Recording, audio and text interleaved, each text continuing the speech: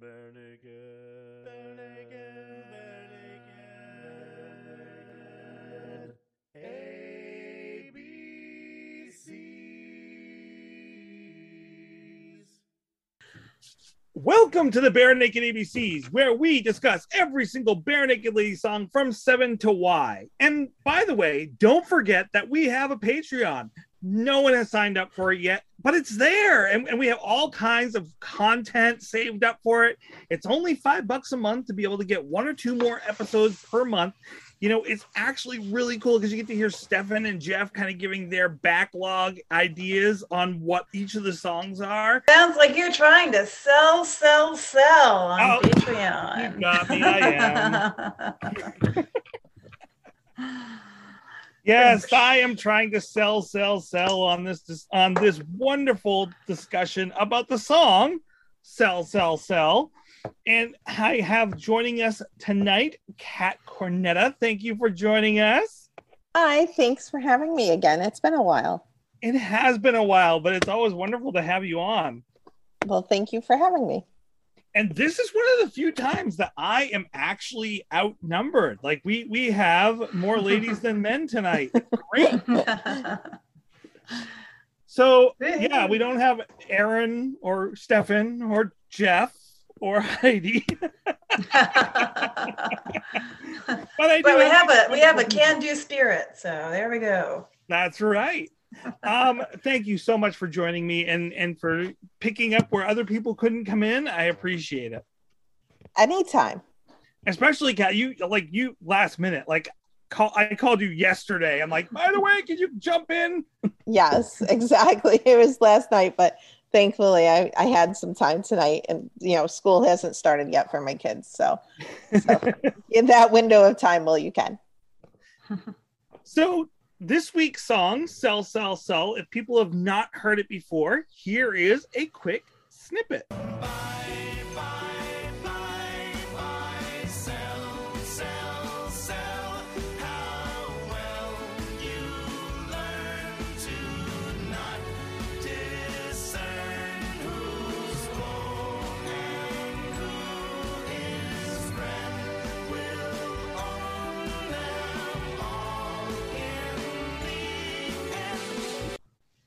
And this week's song is off from the album Maroon. I don't know if you guys have ever heard that album. Very little known. Oh, wow. That's fancy. Betsy is holding up the vinyl of that. I'm going to guess that's the 20th anniversary vinyl. I've heard it mentioned before, yes. Now, is that the 20th anniversary vinyl that has... Yeah. Yep. Actually, I'm not sure. There was one that had extra bells and whistles, but this one I got about a year ago. So yeah. Oh, well, there we go.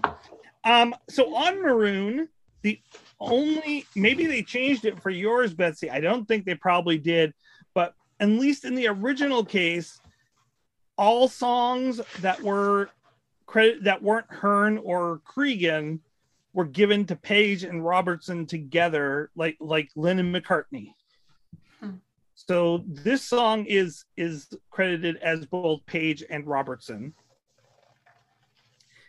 However, I don't think this is... I mean, Ed probably had his parts that he brought to the song, don't get me wrong.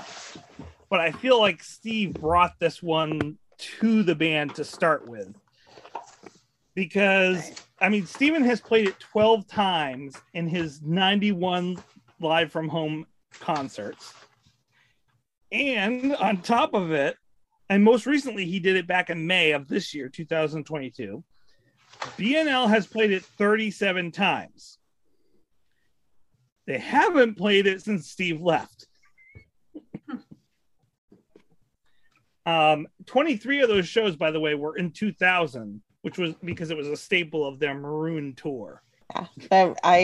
I looked at the Setlist FM today in preparation for this, and I realized out of the 22 Bare Naked Ladies concerts I've seen, I've only seen this song once, which is shocking to me. I was like, wait a second. It's like all my college years, which were around Maroon, I went to so many shows, and I only saw this once in Buffalo in December 2020. Wow. I remember seeing this in Portland when they came to Portland and for the show. And this was one of those songs that when Steven belted it out, I was like, oh my gosh, I love this. Yeah. Yeah. It's definitely a Steve song. It is not like, yeah, Ed's there. He harmonizes. There's some great harmonies, but this is a Ed take Ed's a back seat. Yeah.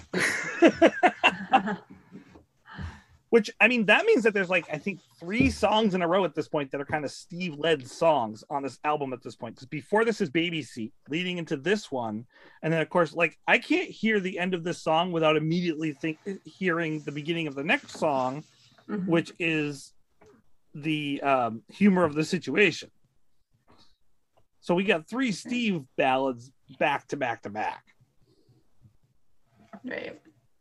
And Conventioneers too, before Sell, Sell, Sell was also very Steve. Yeah. Yep. So yeah, we got was Convention. That's right. It was Conventioneers just before. That's what I have in the order of on the back of my vinyl anyway. No, you're right. You're right. I'd forgotten. So is it Baby Seat just before Conventioneers? Is that? I have side 2 is Conventioneers, Sell, Sell, Sell, Humor of the Situation, Baby Seat. Oh, Baby Seat's after Humor. Yeah. Okay. But yeah, there's a solid Steve block right there. Let's put Steve all on the back end of this. Yeah, I know. Well, in researching today, I found a really interesting article that had been written in 2020 in on the Pop Matters website. And it mentioned, when you think about this album, when you think about the singles of this album, you think of Ed, but the album is all Steve. Yeah, you have Falling for the First Time, Ed, Pinch Me, Ed, rest of it's Steve.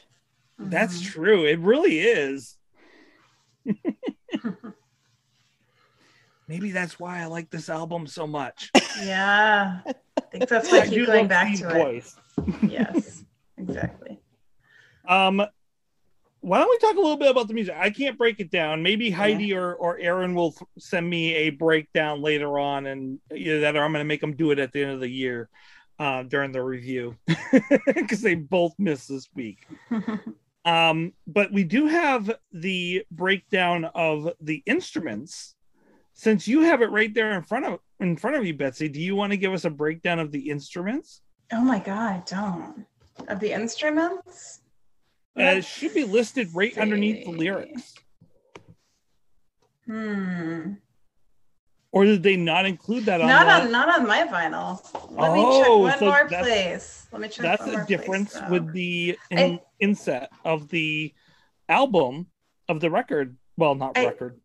Because they do list it individually for every single song with this album for the CD. Oh, yep. And then, so I went on eBay and I bought a bunch of old copies of all the old CDs just for the sake of having that extra information of who was on what instrument and everything else. But of course, eBay being eBay, it'll take a couple weeks. I just have a general thing on the back of Ed Robertson lead vocals, blah, blah, blah, blah, blah. So I didn't really say. So Jim was on the double bass, of course, but he's playing the double instead of the electric. Kevin is all over this song like usual. He is playing keys, the glockenspiel, the sampler, the baritone guitar, and the Yamaha keyboard is the sound that we hear for the harp. So that harp sound that we hear throughout the song is actually the Yamaha keyboard, which this is one of those sounds that they actually kept on all future versions of that keyboard.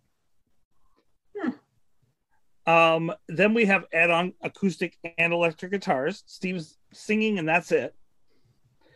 And then we have Tyler on drums, timpani, castanets, and tambourine.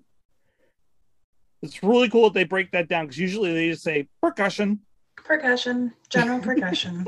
We're not going to break down all the things that Tyler does. They're keeping the beat in some way, shape, or form. Yeah. written underneath all of that is vocals by Sean Cullen and the I male was gonna cast say. of Shave It. Yeah, additional backup vocals. Sean Cullen, the male cast of Shave It. I would say I put a good 5 hours in this week into trying to find if there is such a play as Shave It. Oh God! I went on that must have been playbook. like a not. You had to have your safe search on for that or something. Luckily, it's always on. Yeah, good. Male cast of Shave It. Wait, no. Talk about going down a rabbit hole. You'd be. I went down a diverted. very long rabbit hole, not in that direction though. And I found nothing. I looked up off-Broadway. I looked up Broadway. I looked up Toronto's version of Broadway, which there's no official name for the Toronto version of Broadway that I could find, or off-Broadway for Toronto's version. Did you look up Juice Pigs? Just generally? Corky and the Juice Pigs? Yep. I looked up everything, and I could not find Shave It. I wonder if it's a joke. That is what I think it is. I don't know for sure, but I almost... Sean Cullen, comma, the male cast of Shave It. So I wonder, like, that sounds like it's a one-man play. That would be hilarious. And I actually sent out a thing to Sean Cullen on Twitter this week. I never heard back from him about whether or not this was one of those in-jokes of BNL. Maybe I'll ask him at the next Q&A. That would be wonderful. That'd be really cool. Yeah. Because I don't know. Kat, I don't know if you know who Sean Cullen is. Oh, no, I know. Yep. Good. Yep. Followed the band long enough to know who that is. Oh yeah. I know I've been talking a lot about Corky and the Juice Pigs the last couple of weeks. I probably should go into a little bit of Sean Cullen, because Sean Cullen actually has had quite the career after he left Corky and the Juice Pigs. He's not just known for them. He has authored 3 young children's books, so young adult books. He has several of his own TV series and radio series. He was on Last Comic Standing, got 6th place. He has 2 solo albums and a stand-up album. He has done so many voiceover parts. I'm not even going to go through all of them. And he also had his own podcast for 10 years. Holy cow. The number of things that he was on Canadian TV are just amazing. But one of the things that he did was the Royal Canadian Air Farce. Which I heard of that. We will come back to that in a few weeks, because BNL actually wrote the theme song for that. My guess is that was their was through Sean. He also supplied, going back to Kevin, he also supplied the voices of 4, 5, and 7 on the show 7 Little Monsters, which Kevin wrote the theme song for.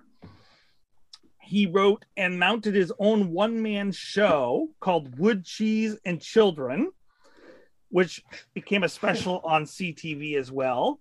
What is it called? It's called Wood, Cheese, and Children. That's what I thought you said. Yeah.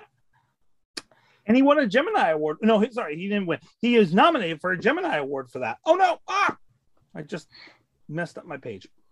And in 1998, he did a sketch comedy show in England. He also played Max Bialystock in Canadian version of The Producers, which I love that show. And he got a Dora Maver Award for that, or just the nomination again. He was in the 2010 and 2011 season of the Stratford Festival, playing Peter Pan, playing Shmee and Peter Pan, Pseudolus, and A Funny Thing Happened on the Way to the Forum, and Vinny in King of Thieves, which love all those plays as well. If that wasn't enough, tying him back to BNL again, on the BNL's 2004 US and Canadian holiday tour, he joined the band on the road and did comedic versions of the Nativity Story and sang Christmas songs with the band members. Oh, God. I remember that. I saw that in Boston. I knew that I had heard him somewhere. He was the opening act during that. And I was like, oh, that's right. I forgot about that. So, yeah. So Sean Cullen has been extremely busy since breaking up with Corky and the Juice Pigs. Wow. He's a workaholic. That's crazy. That's so much. That is such a long history. I mean, that's only 20 years, but that's still a huge amount of crammed work. Yeah, that's a lot of skill and profession crammed into that 20 years. It's crazy. And I recommend people going online, and I will, that's this week appearance. It's not going to be a BNL appearance. It's going to be a Sean Cullen appearance of him on Last Man Standing, because it was actually, Last Comic Standing, because it was actually really amazing. I got a lot to watch then, a lot to catch up on. Are there any things that you guys want to talk about musically? Let's talk about the music of the song. I've been ranting for several minutes. I want to hear from you guys. I mean, it sounds, I think I saw one of the analysis kind of reference that it sounds kind of like operatic and very theatrical, which is very, I guess, programmatic, as Aaron would say. And so it really goes along well with that theme of, sell, and it matches the lyrics. The music matches the lyrics really well.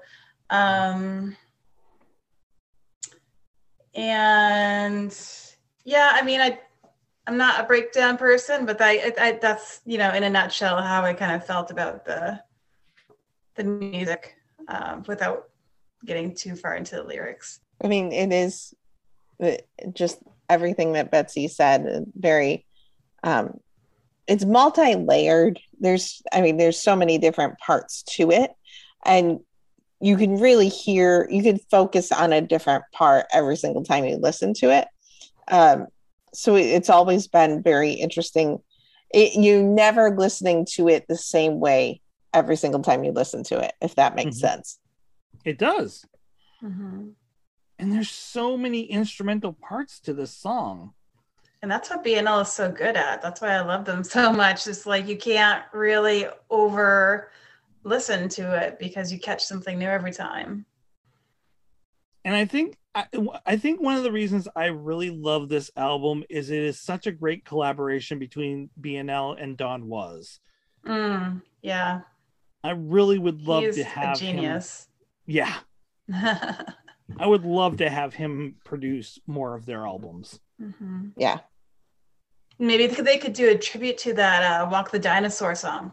They could do their own spoof on it, because that's what I think every time. Well, since I learned that he was in that band, Was Not Was, and that's really the only song I know from him, then I just picture that video. But he's also like, I've seen pictures of him like being a really chill dude in the studio, just kind of kicked back, relaxing, kind of scraggly, almost looks like, like a Howard Stern hairdo, and just very, very cool dude. But yeah, I think he imparts a lot to the album to really help the guys, kind of tweak what they have. So I was going to hold off on this appearance, but I'll throw it in here just in case. Go for it, Tracy. There was an interview that Ed did on the Rhino podcast about the Maroon 20th anniversary. And a piece of that he was talking about was his experience with Don Was and what Don Was like in the studio as a producer. And he's like, he was so laid back, but when he wanted something, he had a way of making it happen. And he told this story about how one day he really wanted Jim to play this specific guitar. And so he brought the guitar into the studio and just kind of put it down behind Jim, where Jim would be sitting. And he's like, Oh, I hope you don't mind that I'm leaving this here. I have to deliver it to my friend later on today. And, I told him I'd bring it over to him. So I just wanted to kind of lay it down here. And so I hope that's okay with you. And of course, Jim being Jim, he's like, can I touch it? Can I play it? Can I please? And so Don's like, yeah, go right ahead. And Jim, of course, then fell in love with playing it and then played it on that song. That was Don's whole purpose the whole time. Sneaky. So. Yeah. Very clever guy.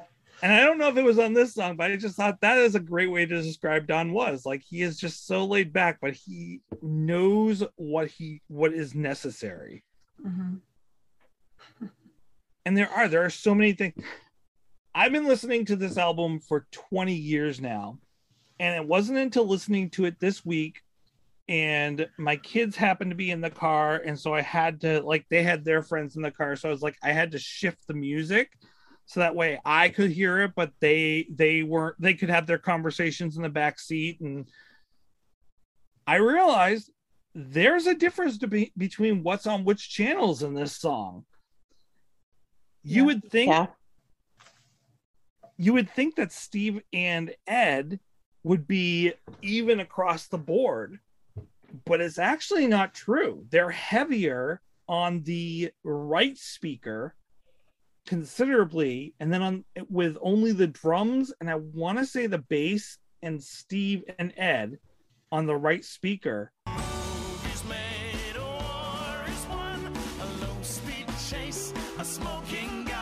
And then on the left speaker, you still have Steve and Ed, but they're much lower in the mix, and you have almost all of the instruments.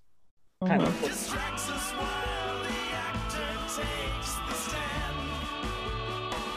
Huh. And you have the background vocals over there. I never noticed that before. When you have cheap headphones in college, when I you would find from experience. Yes. And one, like, my left earbud or my left headphone would go, and then the right would still be there. I would hear different, like, every Barenaked Ladies album, up to Maroon and including Maroon, had that kind of, they played around with that so much back then. And I would have never had someone said, by the way, you realize that the voices are coming out of one speaker more than the other. I would have been like, no, they're easily coming out of both of them. But no, it is much heavier. I'll have to experiment with that next time I'm in my car and see, like, if I can notice a difference. The other thing that I noted, and it was the first thing that comes to me almost every single time I hear it, is I was like, oh, am I listening to the Beatles? Because that beginning notes is very much like She's Leaving Home. Mm-hmm. And there's a couple of Beatles songs that do this, but She's Leaving Home off from I want to say Abbey Road, and it's not, it's Sgt. Pepper's, is the most obvious. I'll throw a bit of She's Leaving Home in right here. Okay.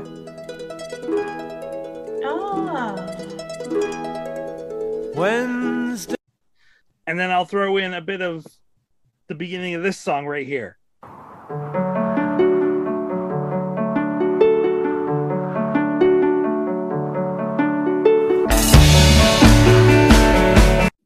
Yeah.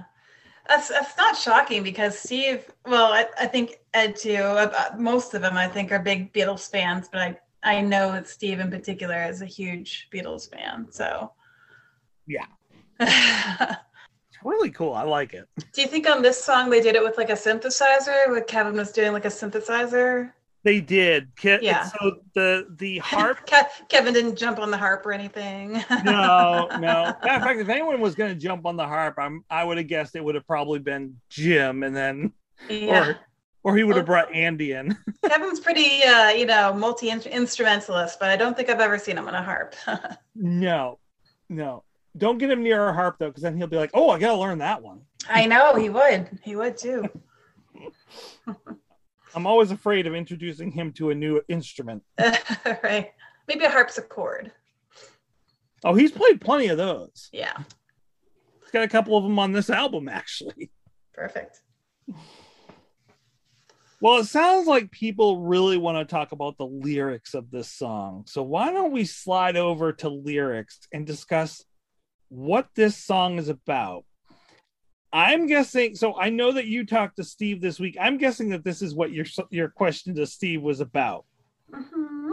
Okay, so I usually like to be the spoiler and make everyone guess and sound kind of silly and come up with their interesting theories, and then I wham them with the answer. Kat and I get to play that part this week, I think. Kat, do you want to start or should I start with this? See, I have I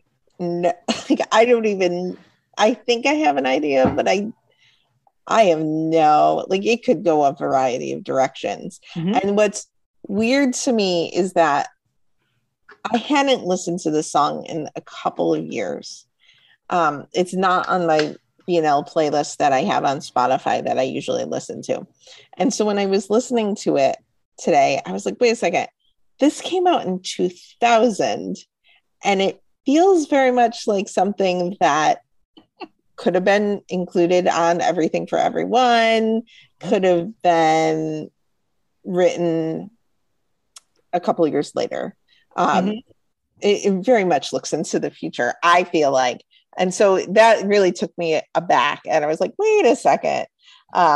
So I'm interested to hear what you both have to say about that. Well, I think I absolutely agree, right? And I mean, before this point, obviously, George Bush, I think, had just come into office, if I do my math right, in 1998. So he had just come into office. But he came in 2000, because as I bought this CD in September 2000, I was also watching those SNL skits about the strategery and the lockbox and all of that about the Gore Bush.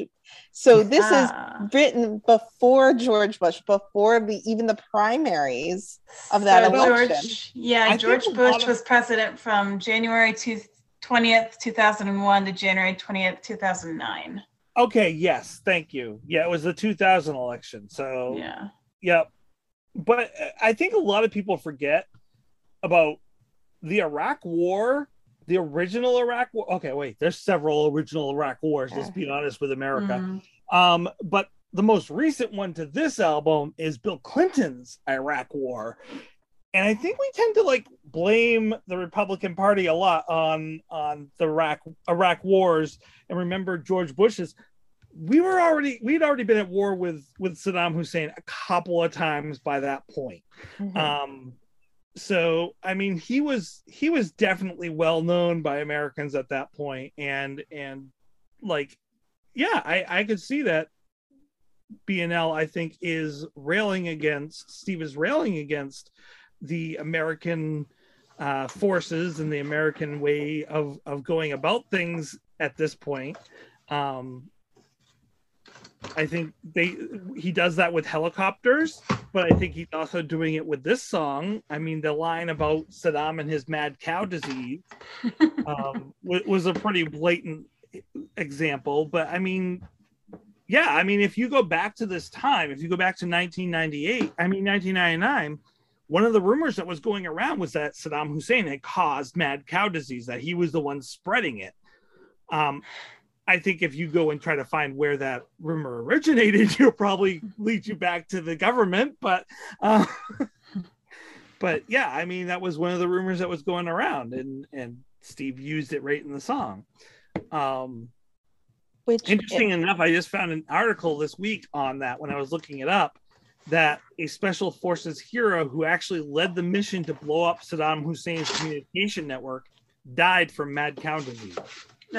Those damn prions. Now, that makes me wonder where the song was written in the in the kind of timeline of everything that was written for Maroon, because it makes me think that this must have been one of the last songs written. I mean, it could have been. It could have been one of the early ones too, though, that they were like, you know what, we just had a huge success with Stunt. let's get political. Like, let's really let's say what we are thinking.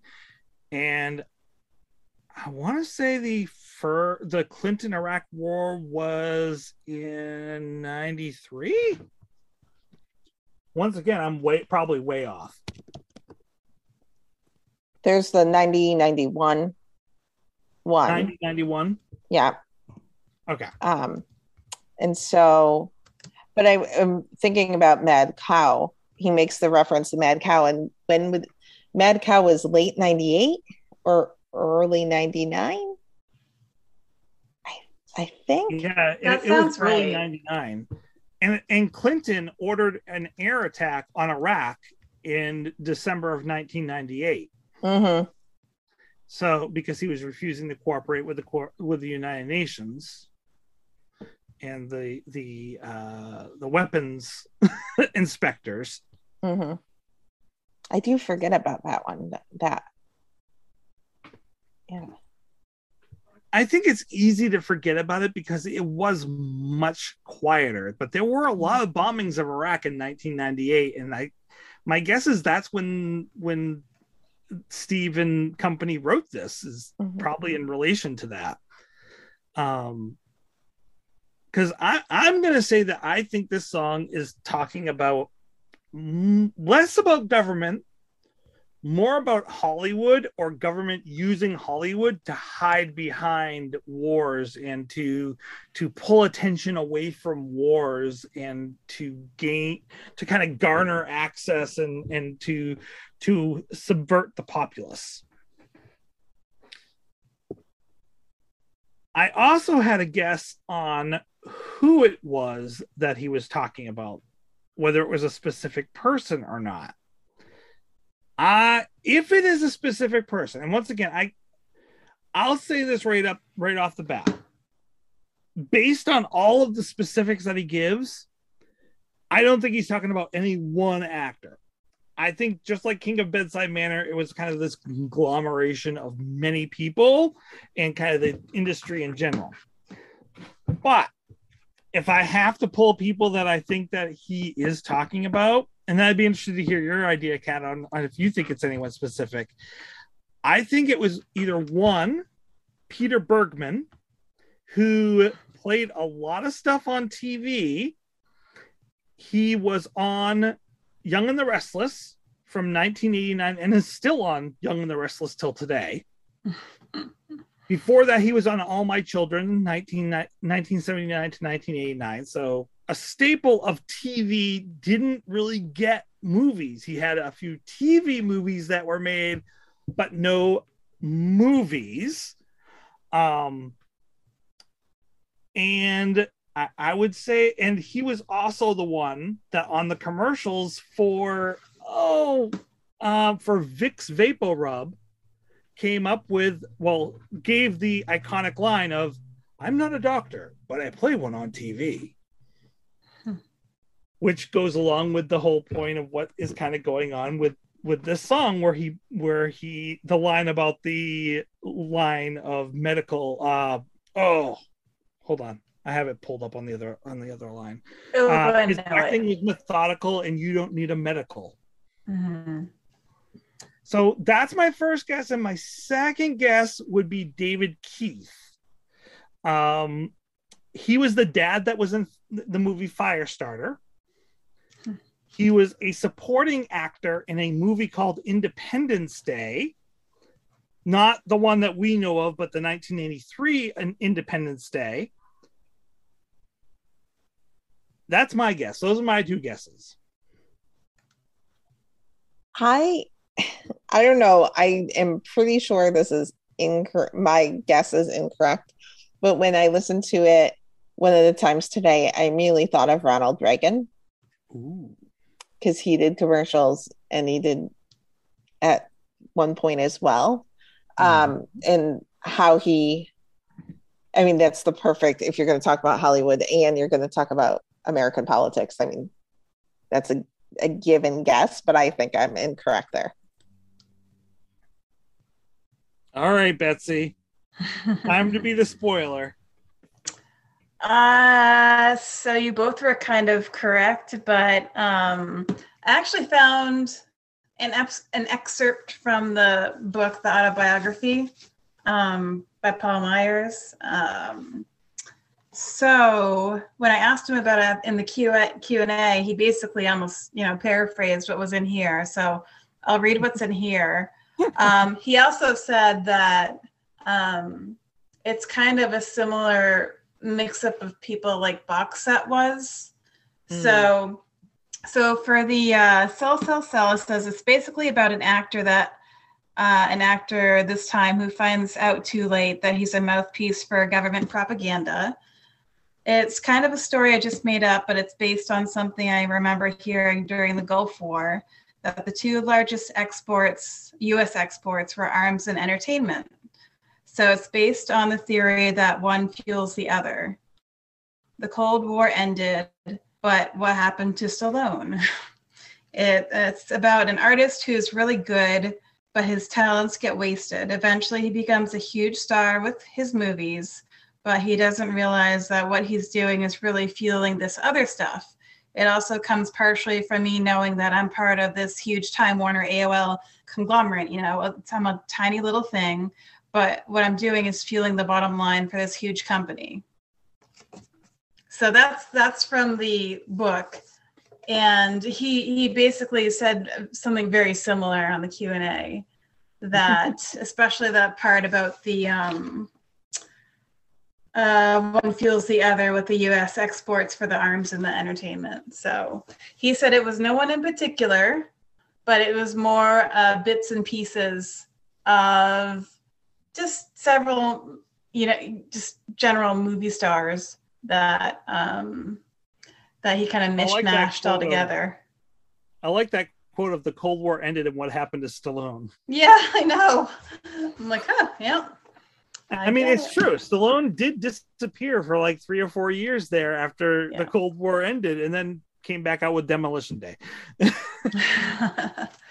I know. When I was researching this, I was just like going down this rabbit hole of like, for some reason I thought it was Alex Trebek because he's the one that did the Colonial Penn, you don't need a medical commercial. So, you don't need a medical exam for a Colonial Penn, that sort of thing. Oh, he and oh God, I'm blanking on who it is. Ed McMahon did that commercial, but mostly it's Alex Trebek. So I went down like this Alex Trebek rabbit hole, and I'm like, he's Canadian, and he did a lot of commercials, but it didn't quite fit all the pieces. So another line in the song was about not Whose Line Is It Anyway, but what was the name of the show? Let's see.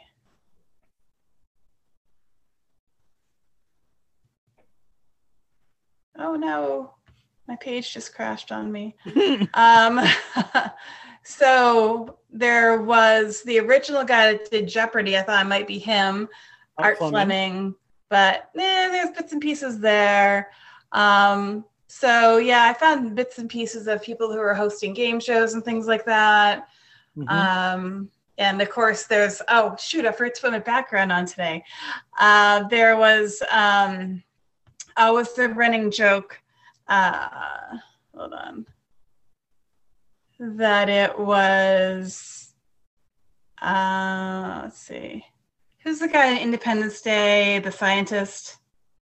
Oh, wait. There was it not Jeff Goldblum? Yes. Yeah. There was like that rumor for the longest time that it was Jeff Goldblum, and his wife still thinks it is Jeff Goldblum, but it is not Jeff Goldblum. So I think it's a bunch of those people. I think it's a little bit of everyone. But I think that goes to prove his point a little bit more in that, like, a lot of these people kind of fit this mold of like, I don't think that it's the actors that are trying to sell the war and try to cover up and distract us from war. I think it's Hollywood. I think Hollywood definitely, Yeah. it's very similar to 1984, and then 1984 is very much along those lines of like, look this way while we're over here doing this. Mm-hmm. And I think Hollywood does do some of that. And because of that, like, yeah, then the actors kind of get rolled into it because they want to work, they want to do their profession, and they get the opportunity and then find out that, oh, that wasn't really all that it was really about. Right. Kind of similar to She-Hulk, if you've been watching that show. Oh, Agents of S.H.I.E.L.D.? No, She-Hulk. Oh, She-Hulk. I thought you said S.H.I.E.L.D. where she gets this wonderful opportunity. I haven't seen it yet. Finds out afterwards that it wasn't the opportunity that she thought it was. It was something completely different in order to that she's being used for this completely other reason for this new job. Oh. I won't go into more. I don't more research that I need to do. Definitely recommend She-Hulk, by the way. Go out, watch it. It's an amazing show. Oh, okay. I think Betsy's trying to change her background. I was going to, but I don't know how to do it from here. You got me. One of the other things that I found, and it wasn't through that book, Betsy, it was through the other book. Hold on. I have it right here.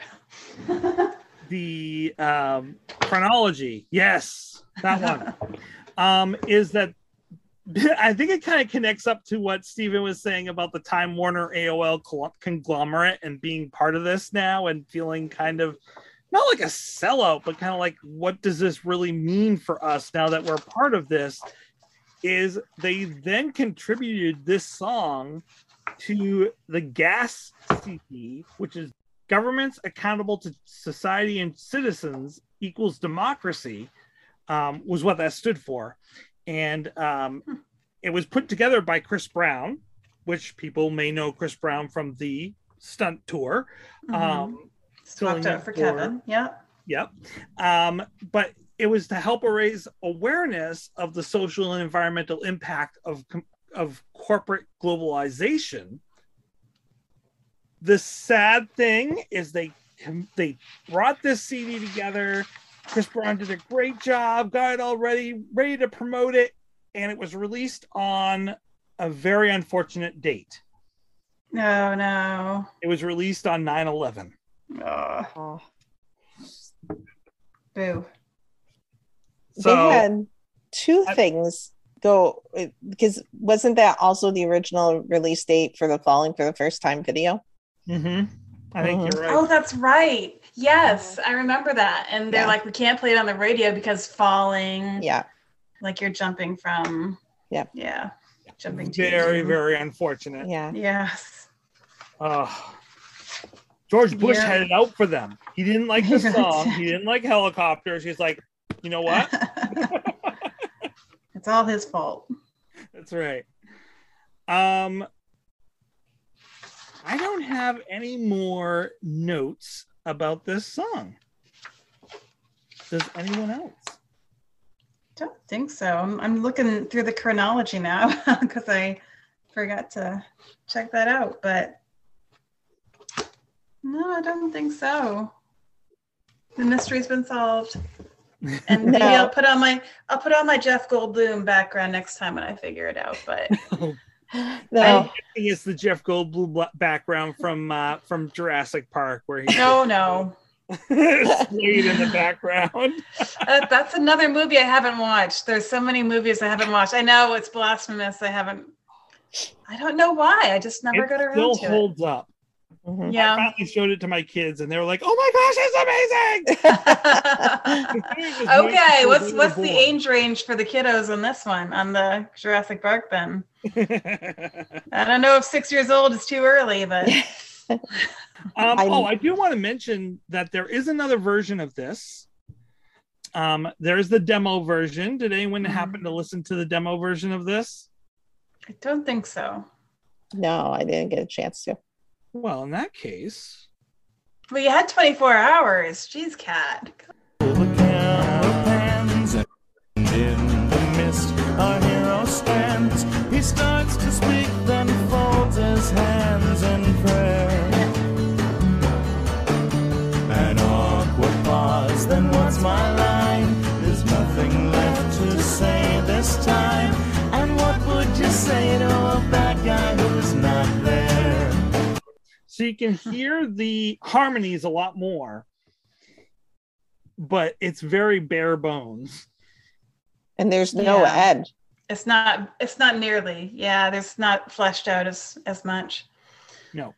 And the other thing is it has a very Spanish feel to it, Mm-hmm. Yeah. which is The bongos kind of stick out a little Yeah. more. And then I thought about how Heidi was, I can't remember what episode it was, but she's like referenced the Big Bang Theory of like Leonard, like when Sheldon plays the bongos because another scientist did. So now that's permanently stuck in my head. But- I mean, I kind of like it as a I like it as a rarity to kind of listen to and go, oh, that's what this could have been. Thank God it's not. But in terms of like enjoying it, it would have lowered my rating of this song immensely. And it wouldn't have made as much sense considering what it's about if you're, you know, going all Hollywood and going really produced and polished and theatrical. It doesn't make sense to have something that's kind of stripped down. And speaking of stripped down, I have not watched any of the Stephen Page Live at Home stuff, but what I know I have to. I'm like way behind. But remember, I'm Camp Ed. So I'm one of those fans. So okay. I can appreciate that. I respect that. What's it like when he performs it live? Because I mean, it's got to be somewhat stripped down. Yeah, but then sometimes he does. Usually it's like him and a guitar and sometimes a backing vocal, but sometimes he's done like, so he has himself performing and then there's like another window and another window and he has like the higher window is called Attic Steve. And then there's, you know, just like there's another Steve here, then there's Steve that's live. So he'll do layers like that. He also has the trio on, so they'll zoom in and they'll be on. He's had his kids on before, and his kids are pretty talented. So he finds ways of kind of like, you know, making up for the fact that it's not like a studio produced, you know, type of sound. So. And I'm always the one that likes the bloopers and the stuff that's kind of more raw and real and you know, or his voice cracks or something, you know, I like that sort of thing. So that's cool. I'll have to check that out. Yeah, you should. $8. Next one's in a month. Oh, he's going a whole month without doing another one? Yeah. About that. It's is that just tour related or is that a month? Oh. Yeah, he's at the New York State Fair this week. Yeah, I saw. And I haven't. I saw like there's a little article. I'm gonna look it up right now. Well, I'll double check. I want to know if did he release his new CD? Oh, I think that's September 30th. There is a pre-order. Hold on. It says, here it is, folks. The cover for Excelsior, release date September 30th, and pre-order information coming very soon. Designed by the one and only Christine Munn. This is Stephen writing, by the way. Christine would never have said something like that. This is on his Patreon. So yeah, September 30th. Oh, because I know he was playing around with the idea of releasing it when he did the New York State Fair. So sounds like it just come together in time for it. But that will be if I'm doing my math right, that I'm betting that he's putting that around the same time as his 100th episode, though. Yeah, I'm just going through his Patreon now. So there's going to be a listening party September 25th. That's on a Sunday at 1 p.m. And then Saturday, September 24th at 5 p.m. is the next actual show. Stephen, come on already. I'm plugging you here. Big time, buddy. That's okay. It's gonna take a week to get this one out, so it'll be a few weeks. Yeah, he's busy. I understand. He was amazing to see in concert, so I'll forgive. Yeah, and then he's doing like public speaking on mental health and everything else. So he's really quite a busy little beaver. And I really hope that he and the Stratford Festival, are able to work it out so that they're going to be able to release his play now that like a lot of the restrictions have lifted next year, you know. Because I was actually I was like, okay, we're gonna buy it, and it was me and Aaron, and I think Heidi was supposed to go. We were like all supposed to kind of go and see it, and now it all fell. No, me and Jeff and Aaron, we were supposed to take a big old Bare Naked ABC's trip to go see the show, and then it fell through. Sounds like fun. Hopefully everything's getting back on track, and that'll happen, so. Though. Well, speaking of back on track, I should get us back on track and have us rate this song. What should we rate this week? How many Goldblums? I like it, but I want to go with an actor that like never really made it big, because that was the thing. Like that was kind of the thing of the song, is that like the actor had been doing it for a long time and then never really quite made it there until the very end of the song. Is there like a male version of like the Susan Lucci? Like, because she went for a long time with those soap operas, right? And she never Peter won Bergman one. Would be that kind of, yeah. Peter Bergman? So let's do that. How many Peter Bergmans do we give? I mean, he's had a long and industrious career. I mean, he's been on TV for what, 40 something years now. That's amazing. So yeah, let's give him a little sunshine here and give him the spotlight for a minute. And how many Peter Bergmans do we give this song? I'm gonna go with Betsy first. Oh, I just pulled up his picture. I know who he is. Oh, he's handsome. So I think this is definitely on my playlist. So it's above a 4. And yeah, I mean, what we're talking about earlier, just the listenability of it is just, you know, it's always, you know, it doesn't get old. So I think I will rate it 4.5 Peter Bergmans. Okay. 4.5 is I'm not sure what a half of Peter Bergman would be. If you just split him down the middle, or just torso up, waist down. But either way, 4.5. 4.5 Peter Bergmans. I have to find your column. Hold on. All right, Kat, how many Peter Bergmans do you give this song?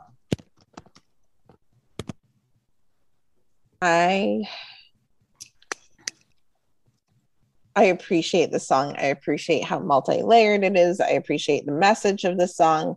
I have to give it 2.5. It is not my favorite song from this album. Okay, tell us a little more about that, because that shocks me.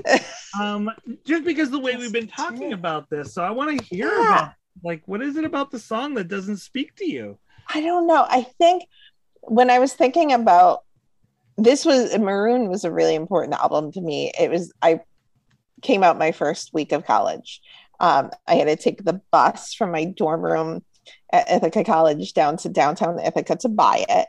It was like the first time I had left campus by myself.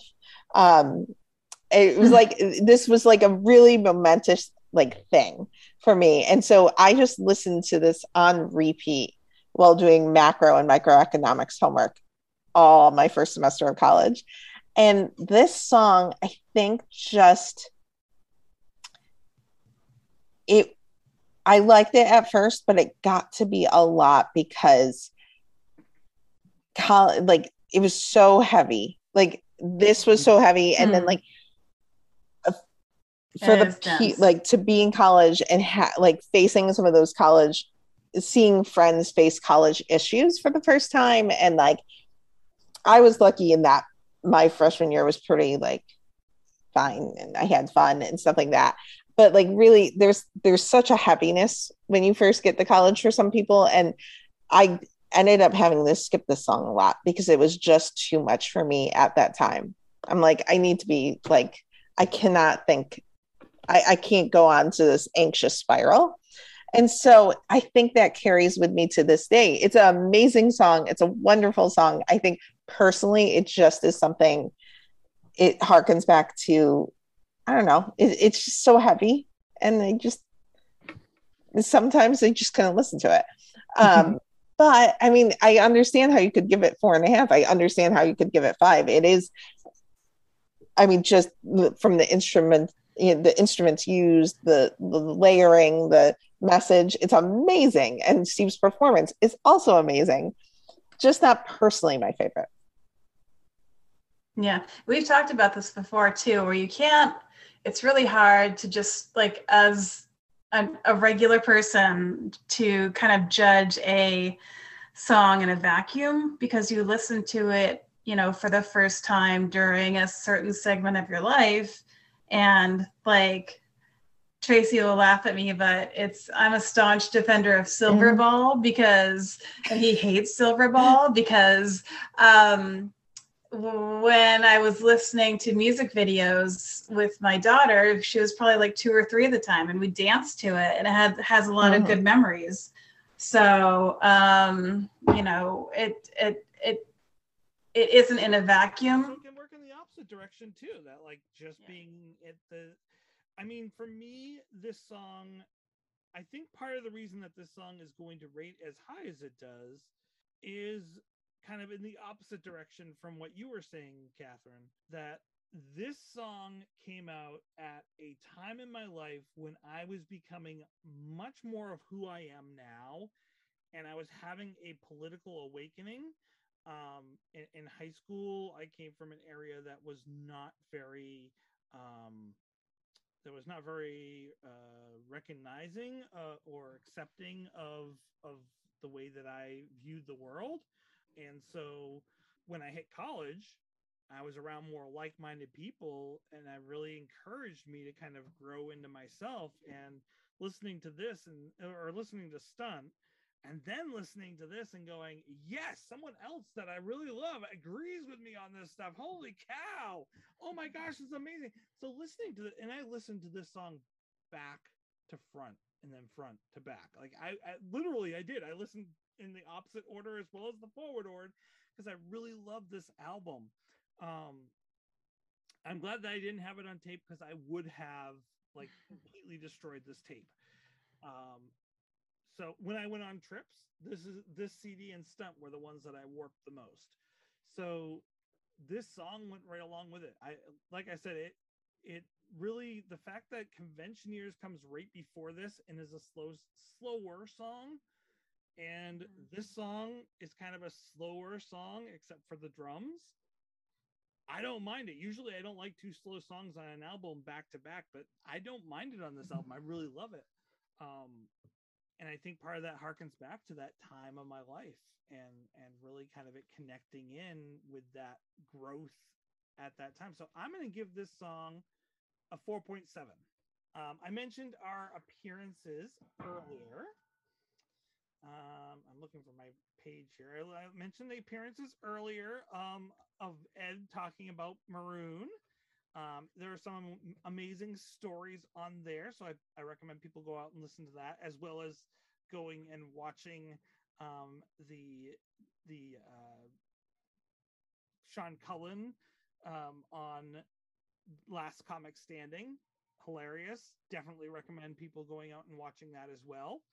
Now, didn't Kevin Hearn's father do a spoken word on Maroon? I swear he did. It was actually like, because Maroon is a poem. The album was named after a famous, I want to say poem. I thought it was a poem. Of course, I can't remember it off the top of my head now. Let's Google it. Maroon poem.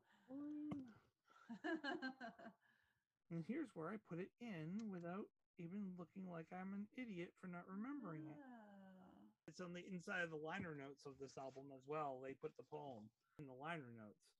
It was something. It's very like jazzy. Like I think it was like in the 50s or something. No, I've got some interesting. I found it. Did you found it? I found it just where I knew it was. Where what was? It's on the inside of the liner notes, front page. You know, I never knew what liner notes were until I started listening to this podcast. So thank you. It is by Ken Nordine. Oh. And let's see, now that I know the name, if I can pull up the audio that you're talking about. It's actually a song. No. But it's basically a spoken word put to. So it wasn't Kevin's dad. It was Ken Nordine. Oh. Okay. But I can see where you get that because actually I think they sound kind of similar. Think of the number of times that you can make rhymes with that friend, Maroon. There's the month of June, Maroon. There's a singer's croon, Maroon. As she sings a tune, Maroon. To an orange moon, Maroon. Like a... So yeah, I'll put it in 1960s. That was something that they would play at the beginning of every single Maroon show. And then they would kick in for the band coming on stage, which is a really odd way to introduce us to that band. Yeah. But you're playing it right now. I was like, oh my gosh, I haven't heard this in 20 years. And they opened with Guster. So it was Guster. And then you had like a 20-minute delay. And then you start off with that. And then you get B&L. Little palate cleanser. And that was the bongos era of Guster. They still they didn't have traditional drums. All this time I've been working really hard, not just to find the information for that song, but to figure out how I was going to loop it into what next week's song is. And I could not. I've been looking for it all of this episode. Like normally I find a spot where I can work it in. I could not find a way to work it in this week. Serendipity did not want to work with me. I guess it's something you'll never find. But that's next week's song. That's what we'll be discussing next week. Yay, Kevin song. So thank you guys for joining me. Would you like to plug anything, Kat? I mean, I guess like I should probably always plug that if you like sports, you should probably read my work in the Boston Globe. Oh, nice. But otherwise, if you don't like sports, then I like Ninja Warrior. Okay. Yeah. Yay. I haven't written about Ninja Warrior yet, but maybe someday. Yeah. Immediately. I do write about gymnastics and a lot of gymnasts end up on Ninja Warrior. Yes, that's true. It's true. Well, thank you for joining us. And thank you for having me. Thanks, that was fun. Don't forget, no regrets. Accept me